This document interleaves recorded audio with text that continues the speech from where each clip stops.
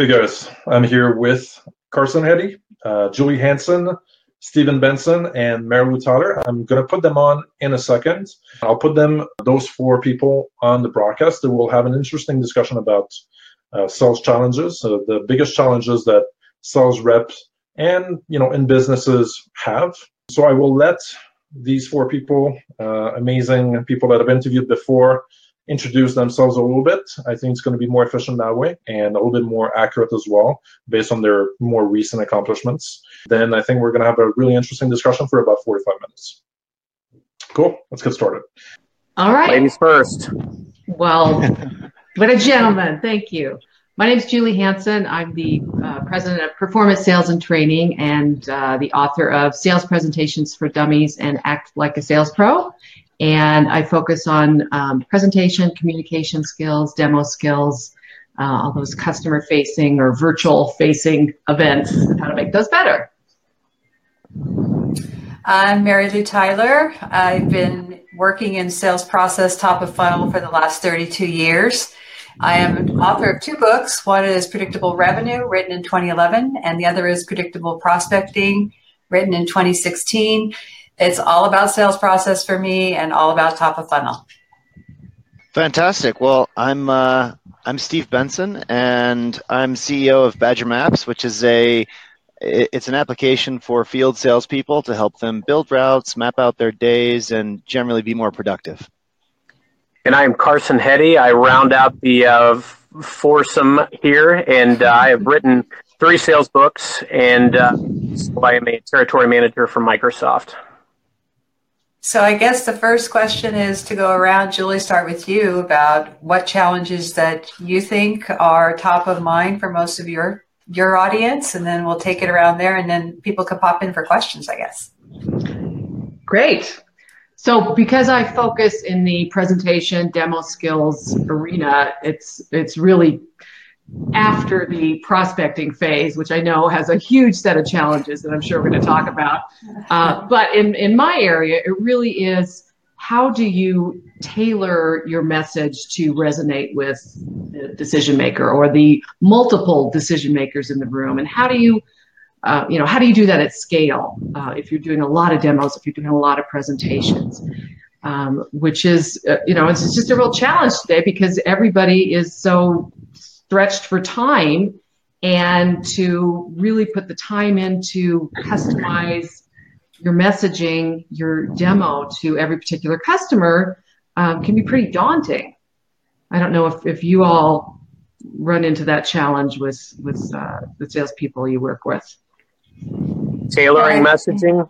Yes, yeah. No question about it. I think that is, no matter what stage of the game you're in, I mean, even if it is prospecting, but, whether it's prioritizing and planning or, as you're fashioning your message for outreach, or even just maintaining communication with clients, with people internally, I think it's all about, really how you fashion that messaging. I think one of the biggest challenges that I've seen, not only in my time as a salesperson, but also in training and coaching salespeople, has been about that communication, finding the right way to communicate, the right way to maintain communication and stay consistent in that, but also how to be unique and be the person that is getting the responses. So I'd be very interested, Julie, in hearing how you've combated that. Sure. And like you said, tailoring in prospecting is so important, and tailoring when you get in front of a customer is equally important.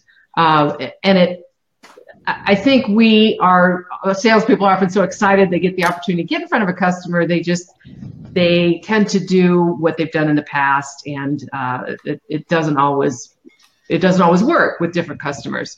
So to really tailor that message, you have to know a lot about your customer. You have to know enough to really align your product, your solution with their needs and really hit those buttons. And that requires discovery. And that is really where a good presentation, a good demo starts, is how is your discovery process? Are you getting the information you need?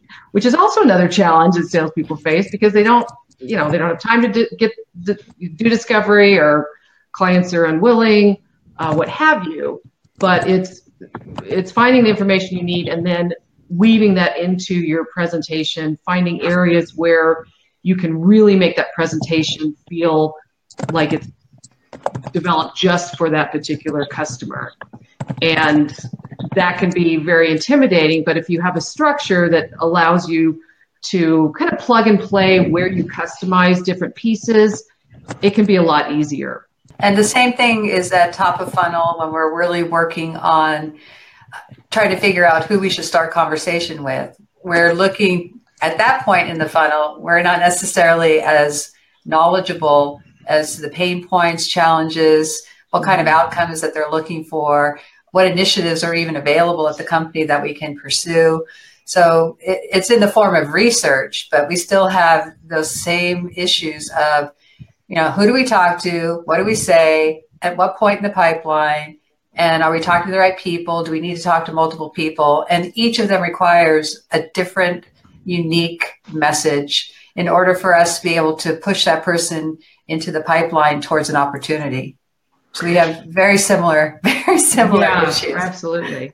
Yeah. Well, I think Julie hit on something earlier. I loved what she said about how a salesperson can sometimes get someone on the phone and is ineffective in what they have to say. I think they're so excited that they get somebody that they almost, just spout out a lot of benefits of their product without really doing a needs analysis or really investing the time to craft something that is unique to that client by doing the homework. But like Mary Lou just said, I call that comfortable ways of failing and comfortable ways of mediocrity. I think a lot of times we go in and we're so used to doing things a certain way that I think sometimes the more overarching challenge of a salesperson is being able to change. I think as sales leaders, a lot of times that's what we're doing. We're not only to clients, we're to our reps and other folks that we're working with, we're selling change and trying to get them out of that comfortable way of failing and trying to get them to do something that may feel a little bit up front. It may feel a little bit awkward,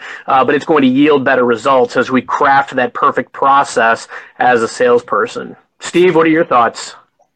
Yeah, the thing that really jumps out at me as being the challenge here that people need to identify is the understanding your customer and really getting whether you're top of the funnel where Mary Lou's kind of got her areas of expertise or more what Julie was talking about with the messaging.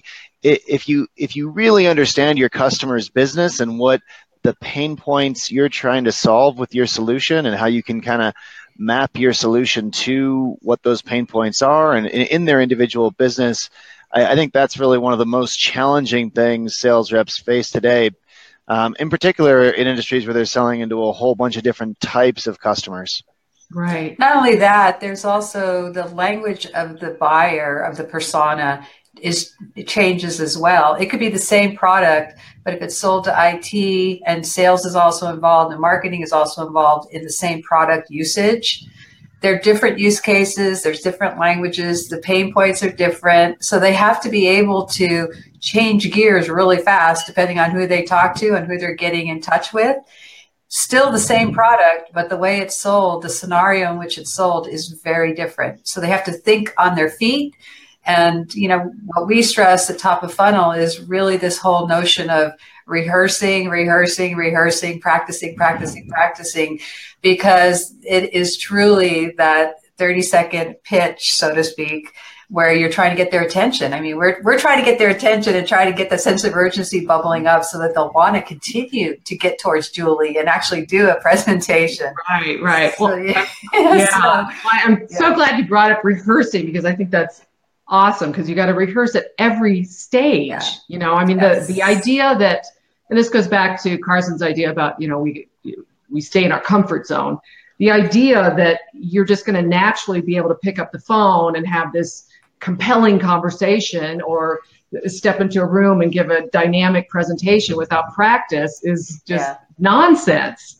There's very few people that can do that. And if you're one, God bless you, but odds are you're not. Right? And I think that's another one of the pieces today is, I've worked in IT, I've been in telecommunications, advertising, and getting out of those silos where we're not just selling to one facet of the business anymore. You're not just selling to, if you're in IT, you're not necessarily just selling to IT. You've got to make sure your message is different and unique for the CEO or the CFO or the CTO or the CIO. And in sales and marketing, they're obviously all looking for different things. You've got to be able to understand, those different talk tracks, the folks that are going to care about the strategic vision, the bottom line, the ones that are going to care about the price, the ones that are going to care about the technology around it. And not only that, but how do you even get to those people to begin with? And it takes a different message to open the door, get in the door, and stay in the door. And I think those are, some of the bigger challenges now. I think we're becoming a lot more multifaceted in today's age, more than ever before, as salespeople, because we're truly selling to all of those different levels of the business. I agree. And I think it can be very overwhelming to salespeople to, all those variables. You got different people, you got different messaging, you got different perceptions of value. Where do you start? It's hard to really sift through all that and use your time wisely. You can waste a lot of time doing too much research on one particular area. So there's got to be more productive ways to approach that, so you're not spinning your wheels. Given the topic of the day is what the challenging things are and how we can overcome them, I guess, and one theme I keep thinking about and keep circling back to and keep hearing people say is time. The time of the salesperson is stretched thin. The same number of salespeople are being asked to do more things. The time of the customer is stretched thin. It's really harder to get in front of customers with the right messages and at the right time. And I think that's a theme in sales today, is doing more with less and getting more done in less time. And I think that's one of the larger issues and trends going on in sales today that we're trying to overcome. Yeah, that, and Absolutely. Back in 2011, we talked about separating out those sales roles because of the fact, as you guys just mentioned, as you progress through the actual pipeline, your different skill sets are needed. It's not just the right message, but you also need to have different skills. Now, prospecting is all about habit. It's all about that hard worker profile. It's consistency and habit, habit, rehearsing. And then once you start getting in further, you got to sort of take that hat off, and then you've got to become a relationship expert to be able to take all these different people, get them in a room and say something that's going to get all of them excited for whatever reason, for their own personal, financial, strategic reason, as Carson was saying. It's just, it's crazy that, we're like chameleons. We're up top of funnel. We're a different person than we are mid, and different person at the bottom, which I am not an expert in, but it's all about negotiation and win-win. And that's a whole different set of skills. Right. Well, I have an acting background. I use a lot of acting and improvisation in my work and training. And, it's a different role. Like you said, Mary Lou, like it's a different role. And it doesn't mean that you necessarily turn into an entirely different person, but you have different parts of yourself to be most effective in that role. Exactly. And you have to be, like you said, you have to quickly know how to change roles and do what's required in that role. People that are often good at prospecting may not be the best presenters, giving dynamic presentations, but they've got that skill set. It's just something they have to develop. Oftentimes I see salespeople that are, I'm not a great presenter, but you see them talking with their friends and communicating. It's like, well, that's the you we want to see. Like, how can we access that you in the business world? That's exactly right. I mean, I, of all people, the introvert of the century, yet with the books that are being released, you have to be a business person who also speaks. So I've had to really learn to get out of wanting to stay in my little cave and be a programmer to somebody who's out client facing. Anybody has the skill set. It's just that comfort. It's a little daunting at times. Right. And I would rather do that than cold call people or do prospecting. That terrifies me, and I do it. But you're right. It's like if there's you're not going to be good at all those roles. It's not, some you're going to be better at just a little naturally, but the ones that you don't, you have to practice. So I practice that. I work with a coach on, that particular skill, because that is not where I live. That is not my comfort zone, but it's a necessary part of my business. Yeah. It's funny. So I consult with a lot of customers. Our company Badger, we're not a consulting firm. We don't do consulting for money, but I end up just kind of giving a lot of, I have a lot of meetings with sales executives and VPs of sales, just because they're using our product for their team. And one of the main points of Mary Lou's book is actually what I commonly find myself advising them to do, which is what you're talking about, the splitting out of the different roles on a team. Yeah, having a different person doing the lead gen, a different person doing the actual setting up the meetings, a different person closing deals, and a different person managing existing customers. I bet I've given 3 people that advice in the last month, meeting with customers. And so, I think, as soon as you can, yeah, but not everybody can do that. I mean, 48% of my audience are solo entrepreneurs. They're like chief cook and bottle washer. They're everything. Yeah. So for them, what we have to do really is think of the different workflows, the different spinning plates. On Tuesdays and Fridays, they're prospecting for a couple hours in a block of time. So it can be done. But yes, as soon as you can, and make it a good business decision, splitting the roles allows you to grow and scale and just transform your business, because you're putting people in seats that have the skill set to excel, and they love it, and they're not stressed as much because they're really good at what they do. Yeah, I think a lot of times, a lot of us have probably had roles where, we've been a solo seller, and we've also had some where we've been a team seller, and definitely compare and contrast. Even as a team seller, I have found myself really driving toward the things that I'm good at. We all do that, and where we have other members of the team, we're able to leverage their abilities and what their skill sets are very effectively. And I think that's one trait of, especially nowadays, where there are so many different ways to prospect and there's so many different ways to engage clients. Really knowing what your resources are. It goes back to Steve's point of time. That's really how you want to prioritize your time is, spend a lot of time. If you're really good at prospecting, spend a lot of time drumming up that business. But as you guide it through that pipeline and through that process, really that effective way of looking at, okay, where am I struggling at this stage of the deal? Or where am I losing my client up front? Or where and why are they going dark? What are some of those common themes? And as you get really good at some of these other pieces, it can give you the opportunity to really analyze your process and see where you're missing out and where I can hone my focus. Now, as a solo seller, obviously you've got to do a lot of those types of things yourself, but I think the strength is it is all in numbers, but it's all about people and process and really figuring out Julie made a great point earlier about that, some sellers and I would be guilty of this too. I'm very introverted in my natural life, but as a seller, I think we put on a different hat and a different persona. We transform ourselves into the person that's needed to at least kickstart that initial relationship. So I think it's that constant challenge of, what's the right level and content of communication? And we figure that out over time. It's funny. When I was in my 20s, I thought I knew a lot about sales. And as I've gotten older, I definitely realized that I knew nothing back then.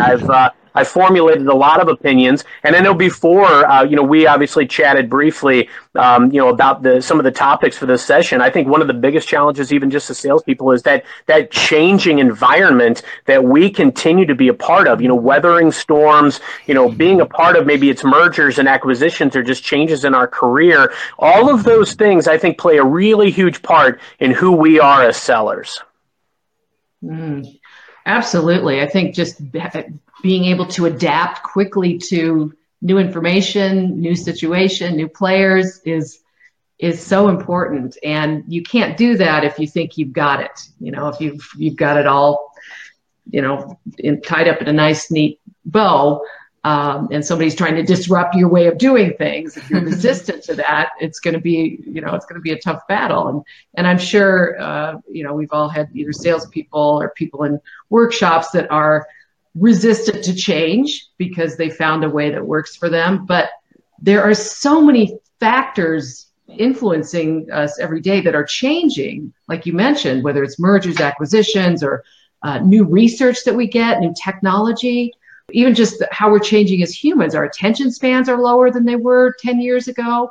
And if you're not adapting to that, pretty soon you're going to be, you may be doing okay now, but pretty soon your numbers are going to fall off. Yeah, as a salesperson, it's all. Yeah, I agree. As a salesperson, I think it's all about how are we adding value and to whom.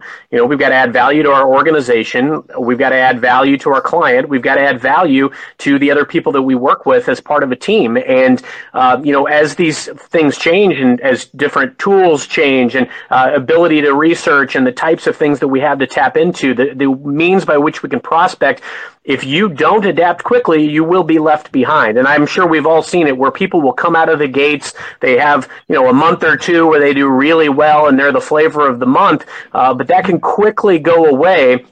I know there's a lot of people that, have 6 strong months and they're like, well, I'm ready to be promoted. And there's a lot more to it when from a leadership standpoint, being able to weather those storms. It's a lot like relationships. You can date somebody for a week or two or a month or two. You have no idea what marriage is going to be like. It's taken me several years to understand how to even wade through that dynamic. And I still get it wrong sometimes. That's a great analogy. Yep. Prospecting is all about dating. That's what I tell my teams and things. It's being a perpetual dater. And then as soon as they want to get engaged, we hand them off to the account executive who gets married. And then from there, the servicer is the one that keeps them in the family fold. So yeah, it's a great analogy because it really is that. I mean, prospecting, we're talking to so many people and unturning so many rocks and trying to get our foot or a toe or a fingernail in the door, so we have to be very creative in order to get that conversation started. And then as we go into it deeper, that's the value prop. We have to really understand, as you were mentioning earlier, the benefits, the results, the use cases, and have them in our DNA, just ingrained in our head, so that whatever gets thrown at us, we're able to come back, well, so-and-so XYZ company experienced the same problem a couple of years ago, and this is how we solved it for them. So they have to be this walking encyclopedia of essentially how their problems are solved with that product. Yeah, that goes to that adaptability that we're talking about. And I think it's interesting. It's really, you're improvising so much in sales because things are so quickly changing. And, you think you have a meeting with one person, you show up and there's 10, and you think you have an hour to present something, you really have 10 minutes. And so you're constantly, on your toes. And I hear salespeople often tell me, well, I don't like to rehearse. I don't like to practice because I have to wing it so often. And I like to, be able to, I don't want to get stuck in a pattern. And it's actually, to be able to improvise well, you really need to know your stuff. You need to be really confident, like Mary Lou was saying, in your use cases, in your stories, in your presentation, in your prospecting message, so that then you're comfortable veering off and going in different directions without being totally flabbergasted.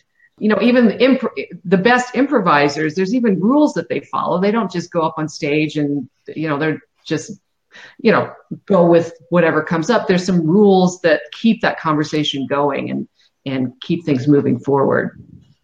So one of the other challenges that I wanted to bring up to the panel, because we uncovered a lot top of funnel, this whole concept of questioning. Everyone says, ask meaningful questions or ask great questions. It's like, where is this library of great questions? Or how do you work with your folks to say, okay, these are the types of questions. I mean, back in the olden days, we learned spin selling, which had question types. But I'm curious now what you guys have, the challenges there, because I think that's an area still where we're falling short in some of our skills. Well, one area that I always try to recommend that reps bring up, a question that I try to get reps to kind of take a line with their customers on, is to ask them what would really be a successful outcome of this meeting that we're about to have? So kind of the setting up a meeting with questions and figuring out what is really important to this person. Why are they even talking to me? Why are we here? Because if you can tease that out of them early on in a conversation, then you can really give them what they want and much better map your conversation to what they want to get out of it.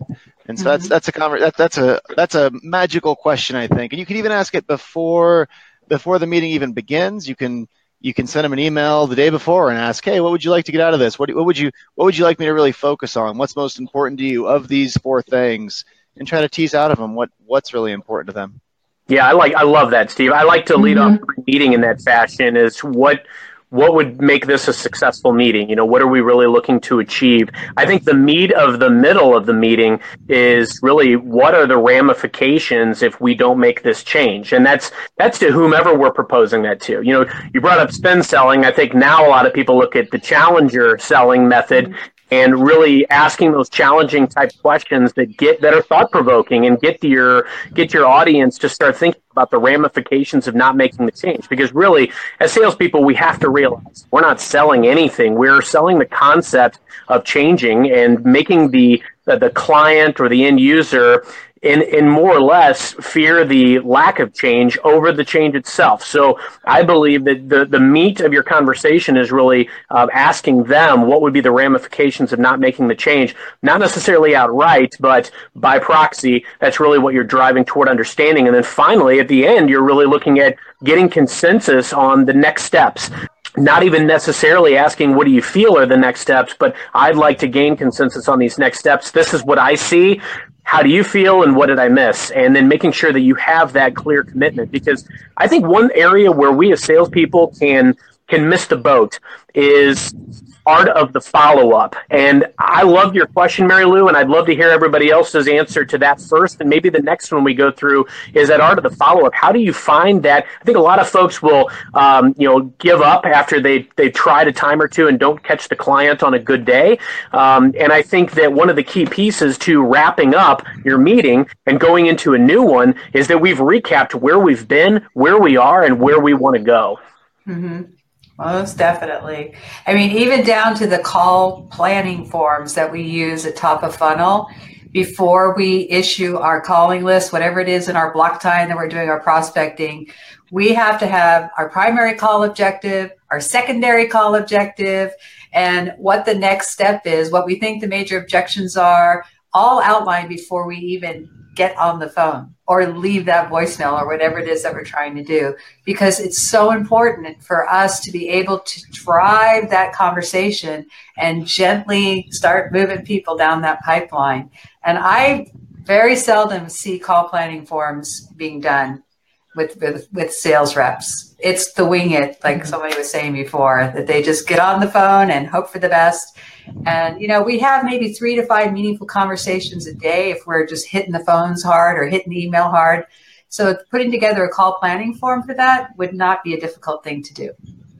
Exactly. And I think utilizing that, I remember being a sales rep. I know it was a long time ago, but even then, as well as I did in certain capacities, having things on my computer at the time that would remind me of different things that I wanted to say during the conversation is what keeps your process not only succinct but successful. Because if you forget these little components, that's what is going to add up to a big deal in your process. And I completely agree. You have to have some form of process no matter what you're selling or how you're selling.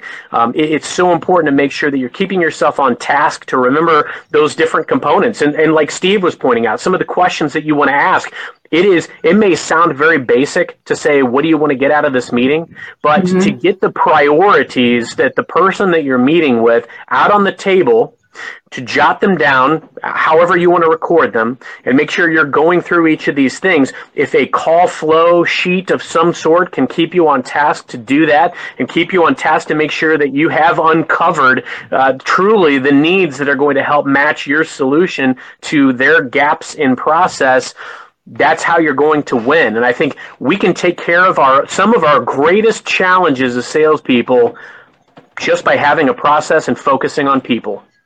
Yep. Yeah, I love that the call sheet, and I use a discovery question sheet every time I talk to a new client. And the couple of times that I haven't, because I'm like, oh, I know what I need to know, and I go through it, and invariably I get off and I go, hey, I didn't ask him this, it's like this big gap. So I think it's important to identify what do you need to know to deliver on your next step. If your next step is a presentation or a demo, you need to find out, all those things that apply to your solution that they might be interested in. And I think questioning is also, it's a great opportunity to test out some ideas, to test whether they already have an idea of how they might solve this problem. If you've identified some gaps, test if they might be interested in this also, like something that aligns with your solution. So rather than just making those assumptions. Yeah, definitely. To Carson's point too about getting the person to say it out loud, I think there's something really powerful. Even though we may know like this person is their biggest problem is it's a VP of sales. Their biggest challenge is making revenue, right? Making the numbers somewhere. So we think we don't have to ask that. Well, there's a lot of power in just having that person say out loud, what's your biggest challenge today? Well, I need to make my numbers. Then we start having conversation where that's top of mind because they've got a million other priorities that are immediate in front of their face, but it just brings it to life and it gets them to kind of own that problem. And it's a great place to start.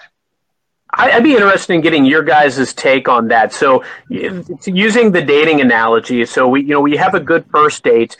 You have a potential prospect. You've got a good conversation. You've asked the right questions. You've uncovered some of the information that you need, and you figured out that hey, there is a fit here. You guys agree upon that follow-up conversation. What's the right methodology, to not only conduct that follow-up, but also I find that so often, somebody will follow up once or twice, or maybe they'll catch the client on a bad day and not get the desired response, and then they just let it go. And this is conceivably, it's a really good deal. We've all probably had situations where we got a client on a good day after trying to get them 2 or 3 times before. They said maybe they weren't interested, but then we caught them on the right time frame, and it was a match. So I'd be curious as to what your methodology and philosophy is on the art of the follow-up.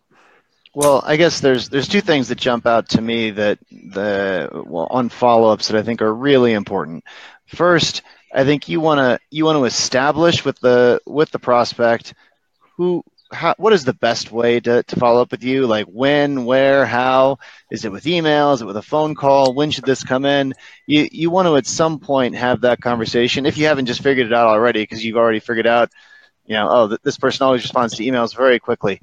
But I remember one customer I had, I could call her at Friday at 5 o'clock, and she was always, that was the best time. You could never reach her, but Friday at 5 o'clock, she was always at a desk, always picked up the phone. So knowing your customer, and if you don't know, you can just ask. And that's one key thing with the follow-up, is establishing that. And the second key to following up is to have listened in these interactions, these early interactions, whether it's your gathering your information during your sales call, so that you know what's important to this person, and then following up with value about what's important to them.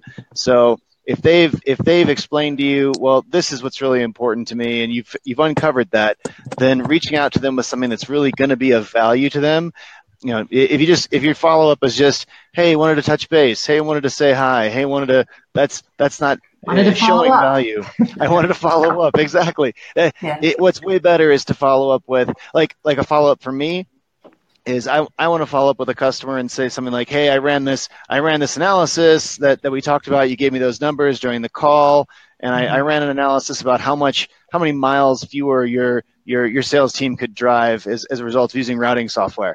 I want to stick in. I've got a report for you basically that I can tell you all about what's important to you, and that's how I have my sales team follow up, and that gets a much higher response rate than just, hey, how's it going?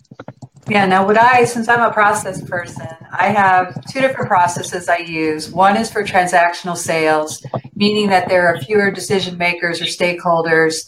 And then the other one is for more complex sales. This was in the Predictable Revenue book, page 99, for those of you who have that book. It's called the 315 process, and it essentially goes in 15-minute, are we a fit call, top 3 disqualifiers. Because remember, we're top of funnel, lots of records. We're trying to get people out of the active pipeline. So you ask those top 3 questions. Are we a fit? We call it an AWAF call. The next step we suggest to that prospect is bring in your point people. For our next call, we'll do an in-depth discovery and get an understanding of all the business issues that you would like to get solved this year, this quarter, this month, whatever. Once we do that, that's called a scoping call, hour long. Once we do that call, then it's time to start bringing the family together. So we get all the folks from their side pulled in, we get the relevant folks from our side pulled in, and we have a big powwow, should we work together? And that's probably where we would start with Julie's getting that presentation material ready, but it's more of a hands-on session of, okay, let's get this thing figured out. Should we go to that next step? Yeah, I think the steps are going to vary based on the solution and the way business is done in a particular industry. But obviously it's, to Steve's point, I mean, following up with value and, to Mary Lou's point, to the next step. So what I always suggest that's clearly defined about next steps, right? Yeah. And you're right. It depends on, we do tiers of accounts. We have our dream accounts, our whales. We have our sharks that are next level out. We have the minnows that are okay, but we don't want to spend a lot of our time on them. So we want to really look at those accounts, figure out the way they like to buy, but also make some suggestions of how we like to help them buy. And that's basically from a sales process point of view. That's how we start thinking of this thing, because we're trying to chunk it down into those actionable steps that we can start tracking the metrics for, because we want to be able to scale. We want to be able to take this thing and make it repeatable. That's all sales process stuff. So that's what I focus on, top of funnel for sure. Yeah, no, those are fantastic. I think Julie hit the nail on the head with consensus being critical, really making sure that there's consensus on what a successful engagement is going to look like. And that's overarching. I mean, I think that each different step of the process, there needs to be consensus on what success will mean from that engagement's vantage point. Also consensus on timelines. When do we foresee this transpiring? Obviously consensus that there's budget to do the process, but consensus that there's timeline, that hey, provided you guys see these steps by this date, this is when we anticipate moving forward, or this is when this business process needs to be fixed or addressed or amended. And then finally, consensus on milestones, tackling the roadblocks that are coming up each step of the way. I know what I'm good at and I know what I'm bad at sales. And I think one thing that I'm bad at is necessarily always, following up after the fact or, in a given day. I mean, I'm out in the field all day, so I like to spend a lot of time in the meeting, taking notes, but also if there's a way that I can very quickly engage a resource via instant message or email while we're sitting there and say, hey, I can actually get on this resource's calendar next week at 3:00. Are you free then? Getting those things done in real time, because I think clients, a lot of times, there's a lot of momentum, right? We have momentum when we get them on the phone. We have momentum when we have a great conversation or a great first date. But I've seen statistics on just how quickly that momentum will wane with every passing day. And I think that's why it's so important that we are following up appropriately as agreed upon. If we're not getting the desired response, we are continuing to stay on it. And to Steve's point, not using things like, hey, I'm just following up, or hey, I'm just doing this or that. It's really, no, I want to make sure I'm supporting you. I want to ascertain if there are any other steps that I need to take or what else you need to see at this stage in the game. And if they completely go dark, let them know, hey, I've allotted resources, or I'm working on allotting resources to this project. Do I still need to be doing that? Because I think once the client sees that how much skin you have in the game, they will feel compelled to at least answer. And to use another dating analogy, rather than be twisting in the wind or get a maybe so, I'd rather have a yes or a no, and let's not waste anybody's time here. I don't want to waste the client's time. I don't want my time to be wasted. We can obviously go about different things, and I'm sure the client can live without me calling them every Friday at 5 if they don't want to talk to me. So no, I agree. That's very good process. But I think that's the key piece is consensus. Gaining consensus at each stage is critical. And again, following through and making sure that those next steps benefit both of you. I mean, it's not just always about the buyer. I mean, we always say that, and a lot of times they don't really know what they want or know what to do next. It's up to us to suggest what the next steps are. And I think we lose that in the fact that we're supposed to be all buyer centric, which we are, but we're also salespeople. We're also professionals. We're consultants. We are the people they're relying on to get them to the goal line. So we have to instill some of our knowledge as well in suggesting what we think the best next steps are. Right. And that falls into kind of the closing category. And a lot of salespeople get a little funny around that. But I found a really great way to get that information or to lead the conversation in that direction is just to say, at this point, most clients like to see a demo of, this particular solution. Is that something that, we should get on the books here as opposed to being more directive? Because like you said, Mary Lou, they don't always know what the next step is. It sounds great. It's like, okay, now what do we do? I mean, I can't tell you how many people have, when we've contacted them from a cold conversation, say, Mary Lou, I'm so glad you found me. I would have never known to look for you here. And this is in the land of internet where we have all these tools at our disposal, all this research is at our disposal, right. And we make the assumption that they know what they want. It's not that way. I'm telling you, we do lots of phone calls and we get that kind of like, oh my gosh, I had no idea. Where have you been? Yeah. Well, and that's probably a big challenge going on in the world of sales that we haven't talked about is how noisy the world is today. When I started my career in field sales, it wasn't that noisy. You could today there's, with the amount of content that everyone that has a solution has put out, it's very hard to tell, who does what and what do you need and what's the solution. And it's a challenging environment to be a buyer. Yes, it's so hard. There's so many choices, so many options. They're looking for someone they can trust, someone who makes sense, someone who just demystifies all the various options out there. And that's what we do. That's what we do, especially at top of funnel, to get them kind of moving over to our side is to really help them make those decisions so they feel good about it. That's what we're there for. Well, and there's a real condition out there that's called decision fatigue, which is simply like you have to make so many decisions on a daily, hourly, moment by moment basis. It's like, I don't know, somebody tell me what to do. I mean, I feel that way sometimes as owning my own company. It's like, somebody come in here and just tell me what to do next. I'm just, I could go so many different ways. Yeah, I mean, my daughter just went through this trying to buy a camera. It was insane. All the different features, all the different ways to use it.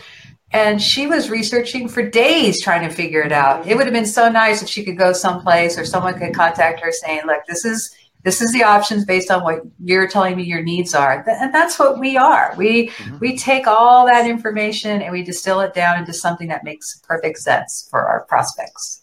Yeah, as sellers, I think a lot of times we have to realize that there were other sellers that came before us that failed, and we've got to think about what they may have done that caused them to not be successful in getting that engagement. And, to Steve's point, I mean, in essence, you're looking at how can I find a way to uniquely add value and be able to get in and gain that trust. Why would they trust me? And it's finding that perfect balance between, I could spend countless amounts of time researching a client or an industry before making that initial contact, but I may make a phone call and not even get anybody on the line. So how do I find that delicate balance of how much research I do? I'll be frank. I think the best research as a salesperson that you can do is actually just having those conversations, because after you've had a few, then you're able to say, hey, folks that I've talked to in this industry typically tell me that these are the issues that they're grappling with. How are you guys combating that?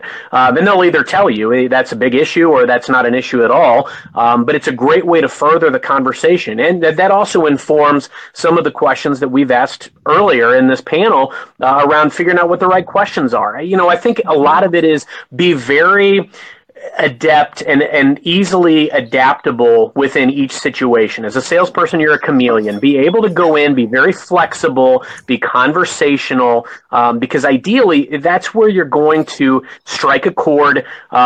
It doesn't hurt if you ask your clients to if they want to play golf either, because if you get them in that comfort zone, you're always looking for a way to figure out how how you're going to really form a relationship, rather than just having that one call close, rather than just having that I'm trying to sell you something. You're really trying to forge a relationship, even when that means that you're giving them an unpopular recommendation or something that doesn't make you a dime or may never make you a dime. I've had clients before that needed a competitor solution. I happen to know somebody at the competitor, and I brokered a conversation. But they know that they can go to me for that. They can go to me for anything. And that's the key piece as a salesperson, is making sure that you forged that bond, because once you've earned that trust, it's while it's easy to lose, once you've earned that trust, that's something that clients will take very seriously. Yep. Help. Yeah. Definitely. Guys, it's been very interesting. I've been listening to all four of you, and sorry, Steve, I had to, drop somebody so I could give him the boot. You are the weakest link. No, I'm surprised it wasn't me. It's because Steve was on my left. He was the first one. But what I'd like to do now, just to wrap up this call, I want to respect your time. It's been extremely valuable. I'm definitely going to go back to it and listen to it again and again, and I want to create a mind map from it and extract as much value from what you guys said. So for now, just to wrap this up, what I'd like to do is just to take you one-on-one and just ask you maybe one question. What's your call to action? What would you like people to maybe check out if you have a book, for example, Carson or Marilu?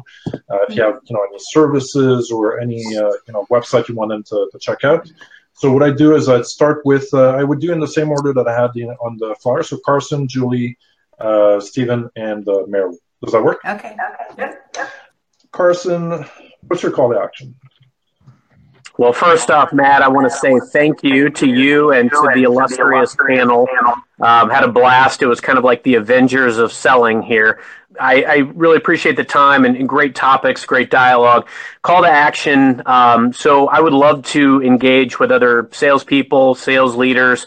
I'm always on LinkedIn and Twitter, and just really enjoy to engage with sales folks, figure out what challenges they're grappling with. I've written 3 books, The Birth of a Salesman series. I'm actually in the midst of writing a 4th, though that is going to take a long time to do with a full-time job and a new baby in the house. But really looking forward to engaging salespeople to get topics for this next book. Catch me on LinkedIn and Twitter, and would love to chat. So, Julie, what is your wrapping words, last words, and call to action? Well, if you're looking for ways to differentiate yourself, stand out in a noisy world when you're presenting or communicating with customers, I have a lot of blog articles that are very much based on that, on how to both tailor your message, how to do a sufficient discovery to get what you need to present it effectively, how to communicate that as impactfully as possible. And you can also read my book at, which is Presentations for Dummies, gosh. And check out my blog at performancesalesandtraining.com. And also, as Carson said, I'm happy to connect with you on LinkedIn and on Twitter, and love to hear what salespeople's challenges are in that presentation and demo arena today as well. Fantastic. Thank you so much for being part of this panel. Thank you. It's fun. Let's move on to Steve.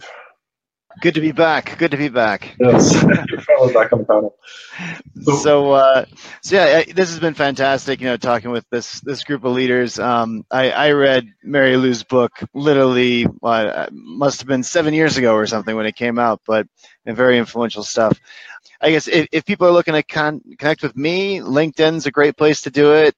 I've got some new training videos that I've put out on how to specifically learn how to do different aspects of field sales. You can find that on YouTube on the Badger Maps page. That's always a fun thing that I've done lately.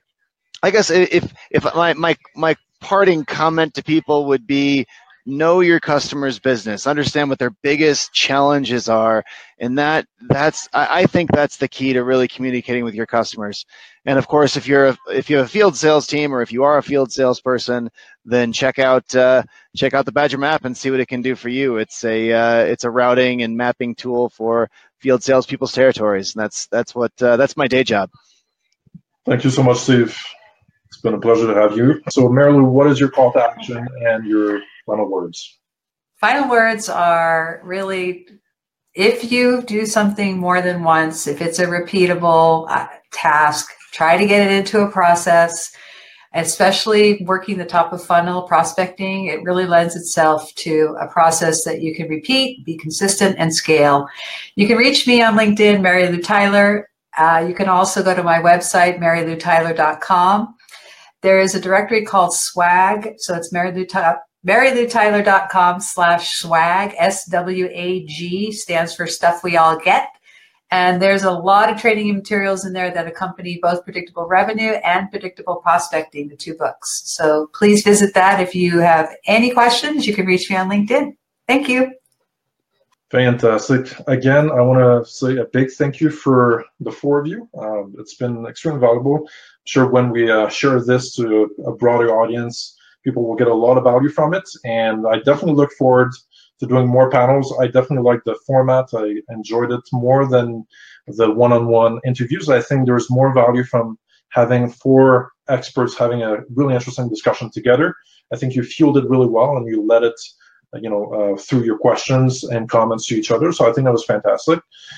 So my only call to action would be, if you know anyone that's in business, in sales or e-commerce or growth or whatever it is, marketing, and would be potentially interested in joining a really good community of people trying to help each other and learn from each other and network, invite them to join the Business Growth Geniuses Facebook group.